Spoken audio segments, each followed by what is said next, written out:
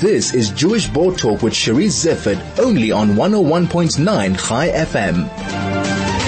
Milton Shain, Emeritus Professor of History at UCT, is an expert on the history of South African Jewry as well as the history of anti-Semitism. He's the author of a number of books, and his latest is entitled Fascists, Fabricators and Fanaticists, Anti-Semitism in South Africa from 1948 to the present. I'm delighted to have him on my guest now to talk about that topic. Professor, welcome and thanks so much for joining me. Thank you very much, Cherise. I hope that my voice is clearer than yours is on this line. It's very soft. I can hear you perfectly. So I'm going to let you do all the talking because I can hear you. Professor, where do we blur the lines in a war between anti-Zionism and anti-Semitism? Well, it's a big question, and I think the demonization of Zionism has been going on a long time. On the one hand, it's the classic mutation of Jew hatred through the centuries.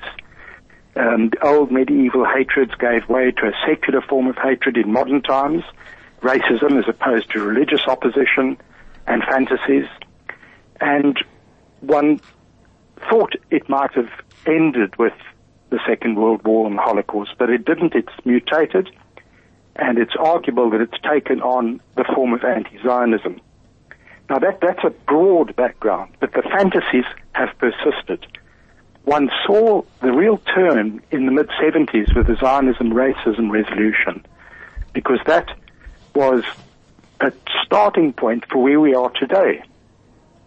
Even though it was rescinded in the early 90s, it persisted and took the form of Israel apartheid. And this was a political action. This was the start of a narrative driven often in the media, extending increasingly to the Western media, a new generation of journalists. And we saw the Durban Conference in 2001, where the Israel apartheid, Zionism, racism came together in a Jew hate fest. So that's the broad background. But in the immediate period, what we've seen is the impact, I think, of social media, making it far more immediate and spreading far more insidiously. We saw it starting in the Arab Spring, how easy it was to get people onto the streets, easier than it would have been in 1848 with the revolutions in Europe.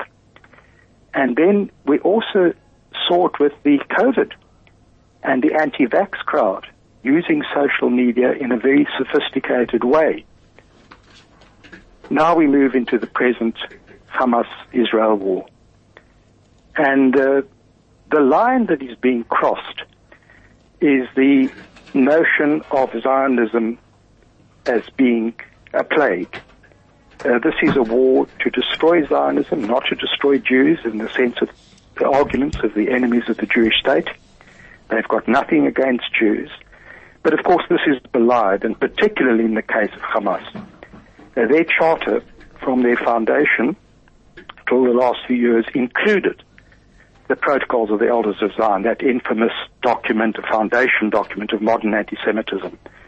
And it's dedicated to destroy the Jewish state, and it lives in a fantasy world expressed in the Protocols of the Elders of Zion. Even though it's been removed, many other things in its charter persist with this idea of really a Manichaean struggle against Judaism and the Jews on Arab lands.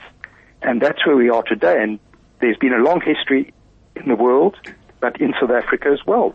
Fantasy, it seems to me, is the biggest feature of anti-Semitism. It shares some features with other forms of racism, prejudice, but the world of fantasy when it comes to the Jews, when it comes to the Jewish state, is much more pronounced. And I'll give you an example going back many, many years.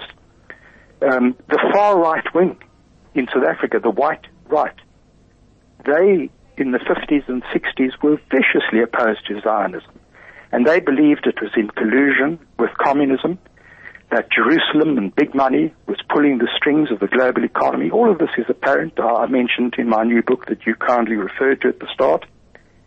And it took another form in the new South Africa as well, in which these ideas percolated. And some important spokesmen and opposition to the Jewish state, they've made these cases of the Jews even being responsible for controlling the ANC, those opponents of the ANC, or even ANC people saying that the Jews are dominating the South African society.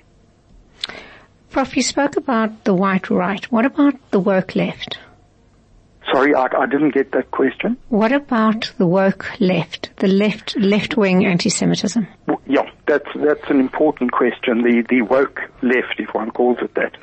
It's a progressive sort of movement in which a new generation, fed with these ideas, looking for a cause, have focused on Israel. They've ignored things like Boko Haram, killing probably over 50,000 in the last 15 years in Africa. They've ignored many other causes. No one worried about the Chechens, who were decimated by the Russians, but the Israeli conflict has been central.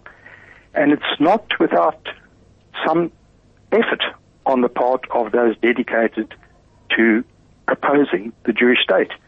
Chairs of Middle Eastern studies have been founded with a particular narrative. I'm not saying there's entirely no merit in these things. History is always debated.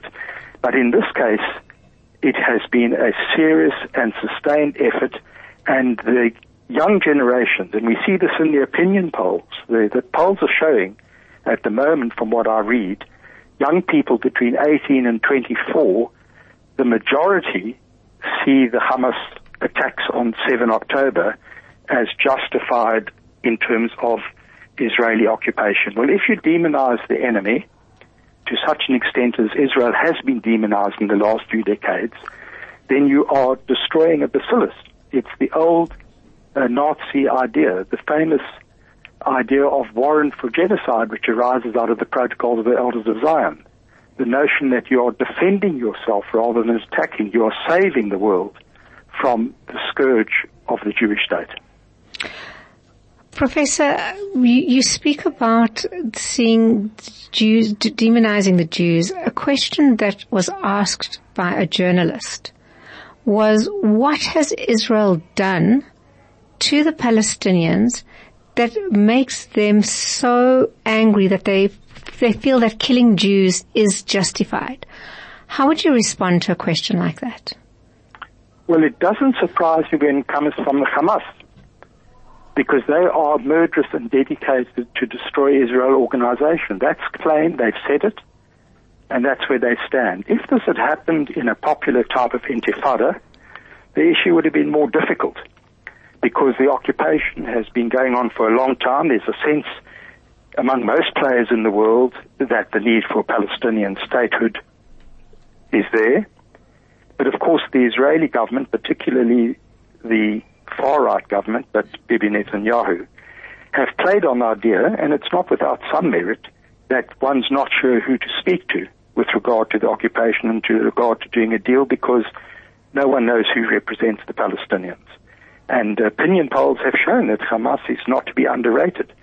So the Hamas attacks are simple, blatant, Jew-hating murder. They have shifted the goalposts, because I don't think things will ever be the same. In that sense, they may have been fairly successful, but time will tell. It's difficult to look at a moving target. Professor, it's difficult to look at a moving target, but would you say that for Jews now, it's reminiscent of pre-Nazi Germany, that the Jews... Sorry, Sharice, it's very soft, the line. I'm sorry. Professor, for Jews now, is this reminiscent of 1939, or is that an exaggeration? The way Jews are feeling at the moment. I'm not hearing the question. And Craig is indicating time up. Is that correct? Okay, sorry, Professor. I would have loved to get your thoughts on that, but maybe I'll just drop you an email. Professor, if anybody would like to get a copy of your book, Fascists, Fabricators and Fanaticists, Anti-Semitism in South Africa, from 1948 to the present, where should they go? Did you ask me where they can get the copy? Correct.